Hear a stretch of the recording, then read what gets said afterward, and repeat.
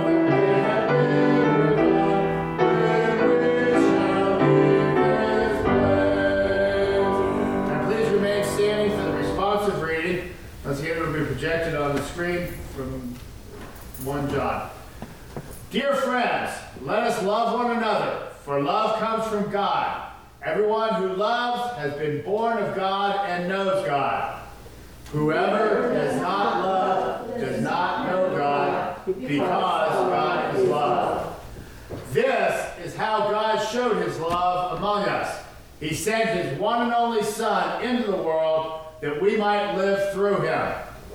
This is love, not that we loved God, but that he loved us and sent his Son as an atoning sacrifice for our sins. Okay. And now we will be singing Oh How I Love Jesus, verses 1 and 3.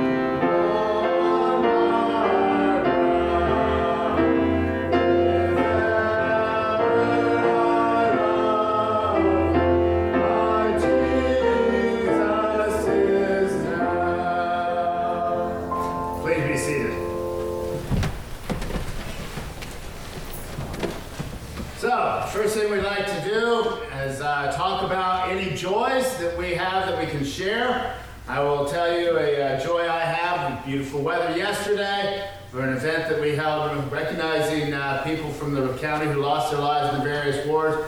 We had beautiful weather yesterday, and I consider the weather today beautiful as well. Light rain to nourish the plants that have started in this spring. And I think there's never been a spring that we've needed to see the awakening of life quite like this spring. Any other people have joy that you'd like to share with the congregation?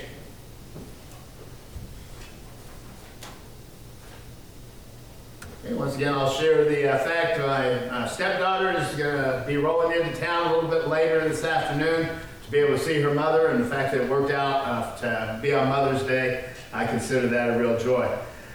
So let's move on then and see if anybody has any concerns that they would like to bring up at this point. The hospitalized that we should know about. The family of Connie Hammond. Okay, I saw her obituary in the paper this morning. Connie is a loss. She has passed away yesterday, so we do want to remember her family in our prayers. Okay, and then, yes, go ahead. I want to add Jamie Gibson. I grew up with her. Okay. And her family. She has been diagnosed with Alzheimer's, and apparently it's real aggressive and moving very quickly. So keep her and her families in your prayer. Okay. I also have an unspoken. All right. Okay, so that was Jamie Gibson. Jamie. Right. Jamie, okay. Any others? Okay, and then we can look at spiritual opportunities that are around us. If anybody has one you'd like to share with us, a plan or anything like that, you can do so. Otherwise, I'll just say that being a visible presence around the community with people in the community or in your own families is a spiritual opportunity, even if you do not actively witness. The fact that people can see the joy that you have as a Christian can be a very good opportunity in all cases. I have one. Okay, ma'am. I went home from church last week, and I stepped out of the car, and I became very, very busy. Oh. And I made it in the house where I vomited and everything, no. and I called my son, Mm-hmm. and he came, and he called 911, and I went to the hospital, and they kept me Oh, for a okay. couple days. And I was really surprised when I woke up in the hospital.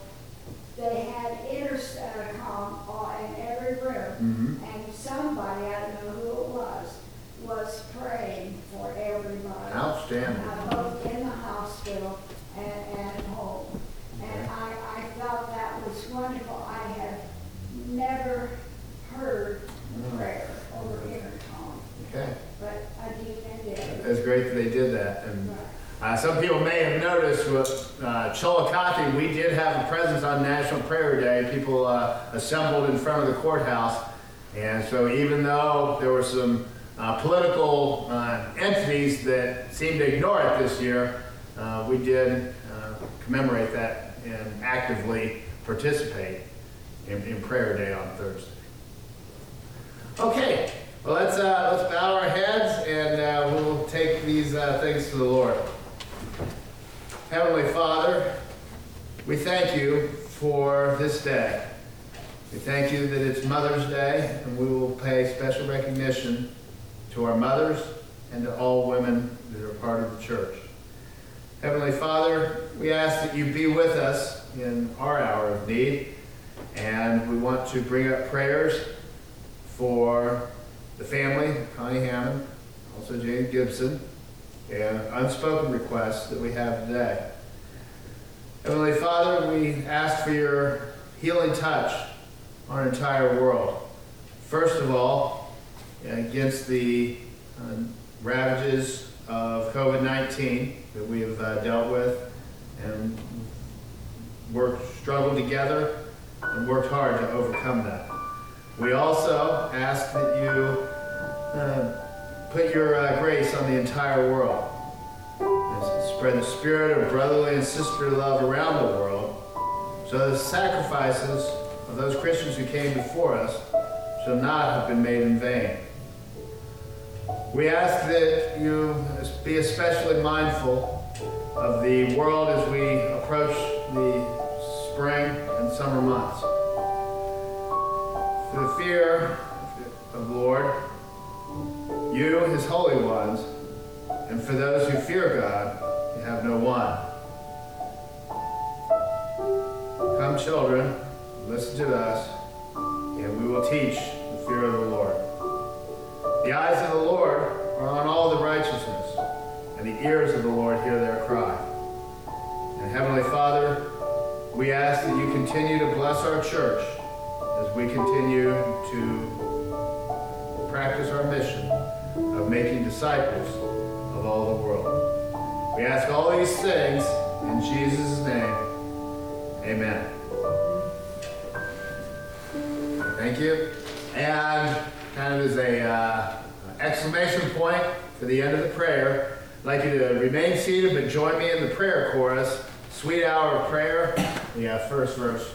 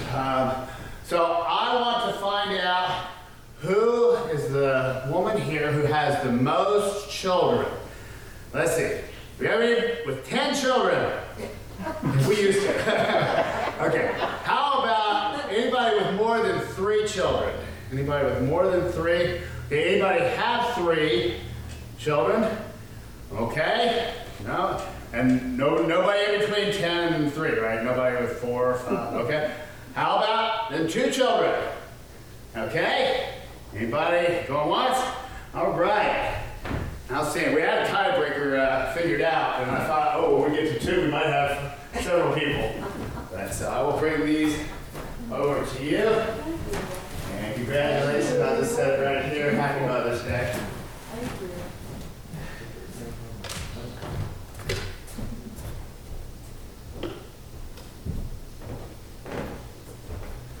Okay, so with that lead off, you can imagine what I'm going to be talking about. So today is Mother's Day. And this is the day when families pay special tribute to their moms in various ways. We take them out to dinner, we buy them special gifts, we send flowers. But the sad thing is oftentimes Mother's Day is really just a time when families, or in my case, a young son, would try to atone for the entire year of neglect and disrespect. You know, so when I was a teenager, I was, the thorn in my mom's side sometimes. She was very proud of me a lot of times, but then there were other times. And so it was this lack of respect and a lack of appreciation. Then on Mother's Day, I made it all right by, making a special card for her, or cutting the grass, or doing something, and saying, well, Happy Mother's Day. Shouldn't be that way, but it is. And as I go on with this, I do want to acknowledge Mr. Ken McKinley, an individual who put the thoughts for this message together, and I drew heavily on some of his idea. So most people will agree, whether you're Christians or not, that especially here in the U.S. and maybe Europe, some of the developed world, we are in a post-Christian era. Now that doesn't mean that the church is dead, by no means, or that Christianity is dead, but it does mean the influence that biblical Christianity once had on our nation and on the culture has diminished quite a bit. I think 100 years ago, 200 years ago, the church was like the central point for entire communities and for entire nations. Okay? And I would submit that people who were Christians 100 years ago, 200 years ago, if they were transported to today, they would not even recognize the society as part of a church-led society that they were familiar with. So this includes morality, education, social action, and maybe, and this could be most importantly, parenting as well. So basically what has happened is that secular humanistic reasoning has taken the place of biblical truth when it comes to setting the parameters for the home and family. So by contrast, a Christian should be one who sees the home and marriage and parenting as framed within the parameters of God's infallible word, the Bible. And the truth of God's word should not only shape our beliefs and practices in all areas of life, but there are absolutes that guide us through life. And so our opinions and beliefs are only legitimately Christian to the degree that they line up with God's word. The problem is that today our minds have been darkened by secularism and sin, and a lot of folks can't even tell if something is biblical or not. So we expect that from the world, but we're actually seeing the same thing within some churches as well. The trend is that we're seeing in the church is that the church folks are acknowledging the sufficiency of God and the Bible, but sometimes they fail to see a need to subject their personal opinions, reasoning, and emotions to the guidelines of Scripture in all areas of life, including what happens at home. So we read something like Romans 12:2, which says, "Do not be conformed to this world, but be transformed by the renewing of your mind." And we think that only applies to our moral behavior and not to things like our marriage or raising kids. Instead, we leave those things up to pop psychologists and talk show hosts. So somebody will watch Dr. Phil or Oprah to get an idea on how to conduct their parenting and their marriage and things like that. But all of our relationships should be directed by the truth of Scripture, whether it's education, finances, political involvement, our jobs, our marriage, or parenting. So that's it. I'm a substitute today, and I notice a lot of people have skipped. I'll turn in an attendance sheet to the office. But we've got the Bibles in the pews, and so most of you should see one near you. And if so, I'd like to pick it up and go to Proverbs 31 with me. And if you pick up one of the Bibles from the pew, that's on page 723. So about in the middle. I always heard you open a standard Bible, you'll be in the books of Psalms. If you open it right to the middle, and Proverbs is like two books away from that. Okay, so we're on page 723, and this is Proverbs 31. That is very interesting because it's almost an instruction list or a description of the ideal parent. Okay, so we're talking about the capable wife. So verse 10. How hard is it to find a capable wife? She is worth far more than jewels. Her husband puts his confidence in her, and he will never be poor. As long as she lives, she does him good and never harm. She keeps herself busy making wool and linen cloth. She brings home food from out-of-the-way places, as merchant ships do. She gets up before daylight to prepare food for her family and to tell her servant girls what to do. She looks at land and buys it, and with money she has earned, she plants a vineyard. She is a hard worker, strong and industrious. She knows the value of everything she makes and works late into the night. She spins her own thread and weaves her own cloth. She is generous to the poor and needy. She doesn't worry when it snows because her family has warm clothing. She makes bedspreads and wears clothes of fine purple linen. Her husband is well known, one of the leading citizens. She makes clothes and belts and sells them to merchants. She is strong and respected and not afraid of the future. She speaks with a gentle wisdom. She is always busy and looks after her family's needs. Her children show their appreciation, and her husband praises her. He says, "Many women are good wives, but you are the best of them all." Charm is deceptive and beauty disappears, but a woman who honors the Lord should be praised. Give her credit for all she does. She deserves the respect of everyone. So, while we can take some things out of there about spinning your own thread, because there are not a whole lot of women that have to do that anymore. You can get those things at local stores and order them online. There clearly are many things that describe the ideal and universal woman. So before I go into the passage, let me share 2 points of random knowledge. So in verses 10 to 31, it's what was called an alphabetic acrostic in Hebrew. In other words, the literal Hebrew language, each verse begins with a letter from the Hebrew alphabet in order. So it's like if we had our alphabet, the first verse we start with the letter A, the second with the letter B, and so on. Okay, so pretty cool. Now, secondly, the word or phrase that's translated as virtuous or of noble character is the Hebrew word shail, which means strength and valor, and always excellent. Throughout the Bible, this word is translated as able or capable 8 times. It's translated as strength 10 times, and as valiant over 40 times. And basically, it's referring to moral strength, integrity, and efficiency. So, as we went through those verses, I give a good understanding of what the writer meant by virtuous. So, personally, at least 5 qualities. If you look at verses 11, 12, and 23, you'll see that it said this ideal woman was trustworthy and devoted. She has her husband's confidence, and she enhances his reputation. She's a woman of diligence and wisdom, and we see that in verses 13 and 19. She's not afraid to work. She's a wise shopper, and she plans ahead. And next, she is a giving person.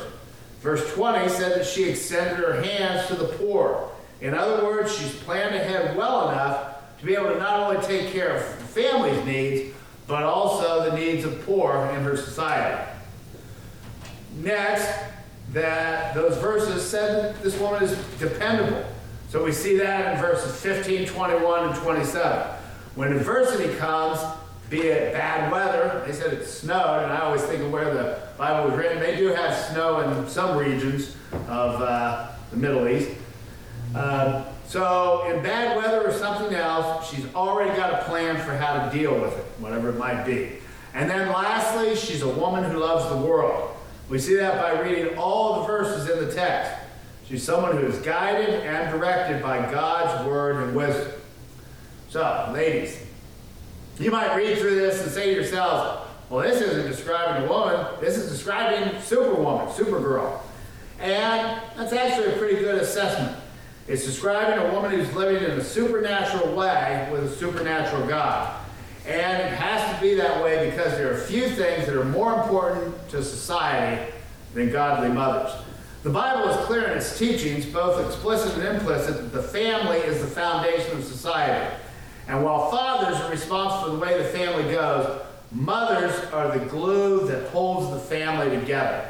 In my experience in the military, we always found it was the mom that was really raising the kids. The dad was getting deployed, or he was off training, or there was an inspection that required him to stay well after hours, and it was the moms that held things together. That was both my personal experience and the experience of General Douglas MacArthur as he was growing up. His father was a career military officer and often not home. So, Douglas MacArthur's greatness was more attributable to his mother than to his father. So, since moms are so important to the family and society, I want to really quickly look at some of the problems that they face. And the rest of us, you gentlemen with us, we can really show our appreciation this Mother's Day and every day of the year. So first of all, guys, we need to look at motherhood and femininity with respect. Okay, and I said femininity, got that word out, different from feminism. Okay, the Bible warns us over and over again about the anti-Christian forces that are constantly at work to get us to adopt the values and attitudes of the world. It warned us in the Bible, and we see it today. Okay, Romans 12 told us that we're not to be conformed to the world's pattern. We aren't supposed to be shoved into the mold that the world has for us. So let me just be blunt and tell you what is meant by that. Motherhood is more important than anything else. And we know that there are many women who do both a career and motherhood. And it's important to understand which is more important. And you see that frequently if there's a call and somebody has to rush home from work, it's normally the mom. She has said at that point her family or her children are more important than the job. Secondly, in Timothy it says, but know this, that in the last days the perilous times will come, for men will be lovers of themselves, lovers of money, boasters, proud, blasphemous, disobedient to parents, unthankful, unholy, unloving, unforgiving, slanderers, without self-control, brutal, despisers of good, traitors, headstrong, haughty, lovers of pleasure rather than lovers of God, having a form of godliness by denying its power. From such people turn away. So, what Paul was saying there told Timothy that the perilous times will come in the last days because the people will be lovers of themselves and lovers of money. Boasting, pride, and blasphemy are all sins of pride that come from loving oneself. Disobedience to parents and unthankfulness also come from our sense of over-exaggerated self-worth. So it goes on that this is the world that we live in.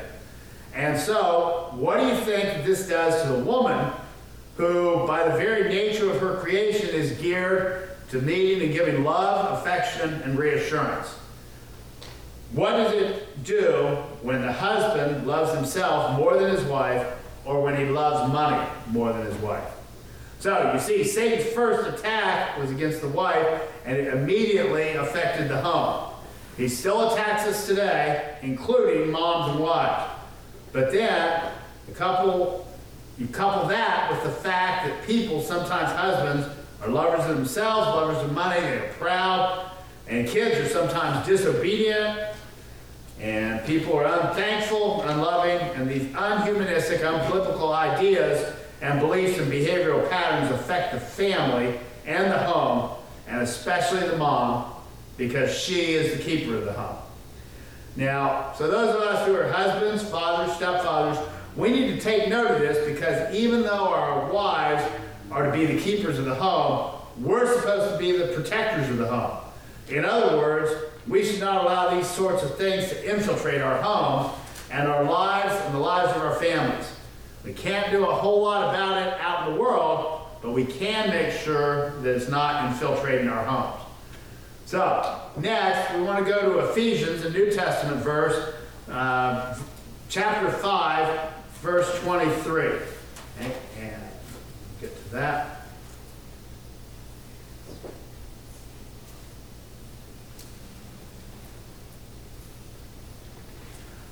Okay, so we're, those of you who still have the Bibles accessible, chapter 5, verse 23, we are on page 263 of the New Testament. So this says, "Husbands, love your wives just as Christ loved the church and gave his life for it. He did this to dedicate the church to God by his word, after making it clean by washing it in water, in order to present the church to himself in all its beauty, pure and faultless, without spot or wrinkle or any other imperfection. Men ought to love their wives just as they love their own bodies. A man who loves his wife loves himself." Okay, so that passage clearly says the husbands are the head of the house, but it also says they're to love their wives, just like Jesus loved the church. So in other words, we love our wives sacrificially. And let me tell you, if we fail to love our wives like this, what we're doing is disobeying the commandment given to us from God's word. And we're distorting the picture that marriage provides of Christ and the church to the world. So you might have heard the saying, as goes the home, so goes the church. And as goes the church, so goes the world. Well, this passage is where that idea comes from.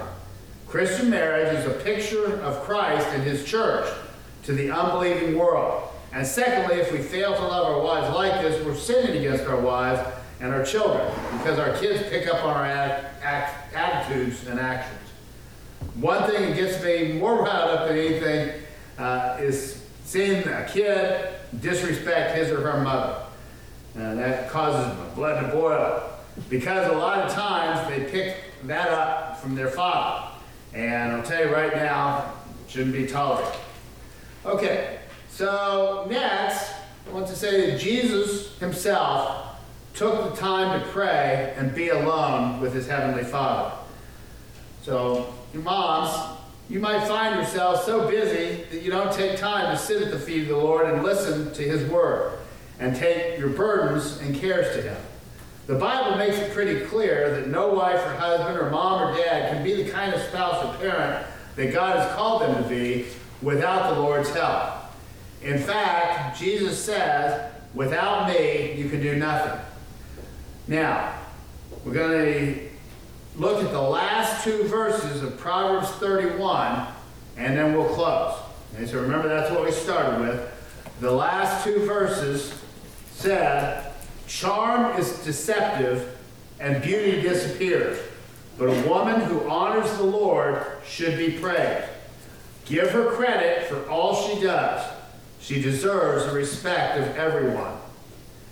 So, the woman who finds her value in her looks will either have so much plastic surgery and Botox as she gets older that she'll end up looking something like something almost supernatural, or she would start devaluing her worth to the point of self-loathing.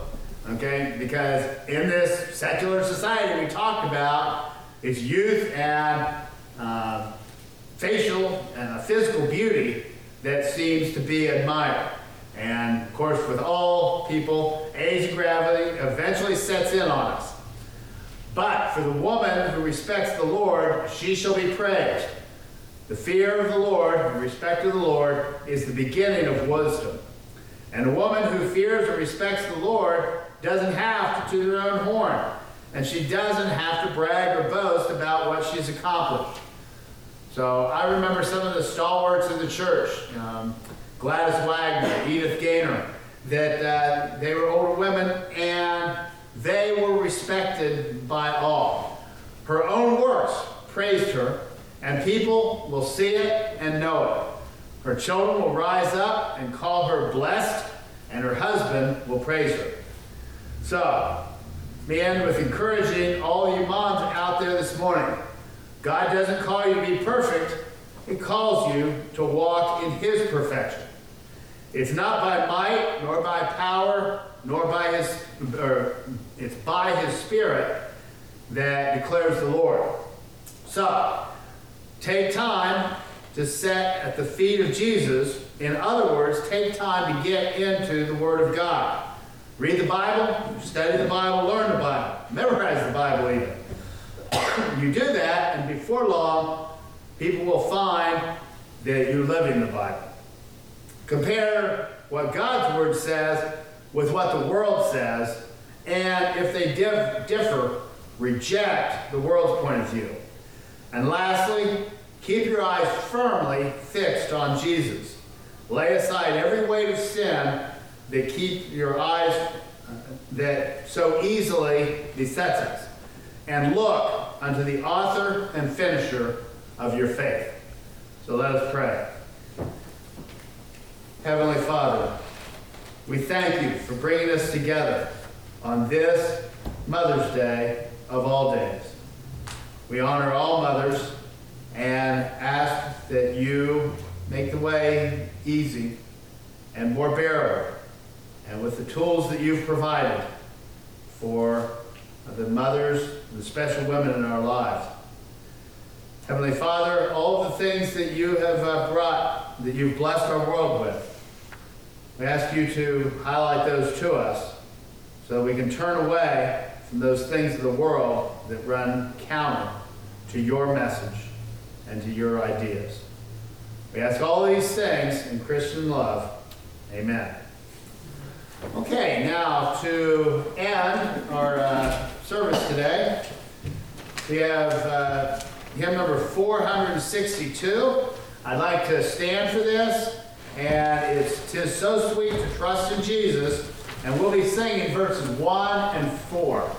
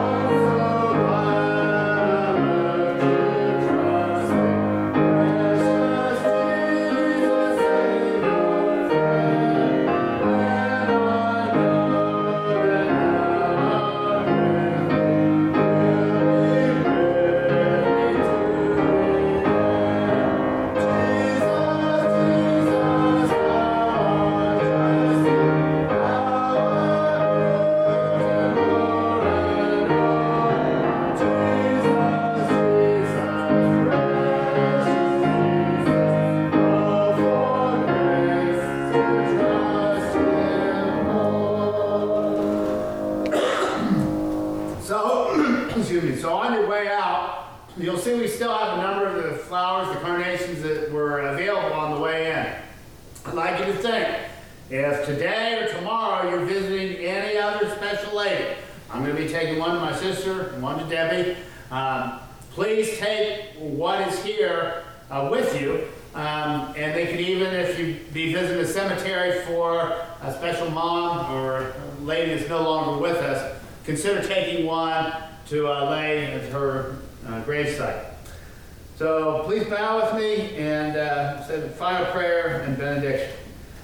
Heavenly Father, we thank you again for all that you have done for us. And as we go forward in the world, we ask that you provide us strength to be your beacon and provide a symbol to all we encounter of your Christian love. I ask these things in Jesus' name, amen.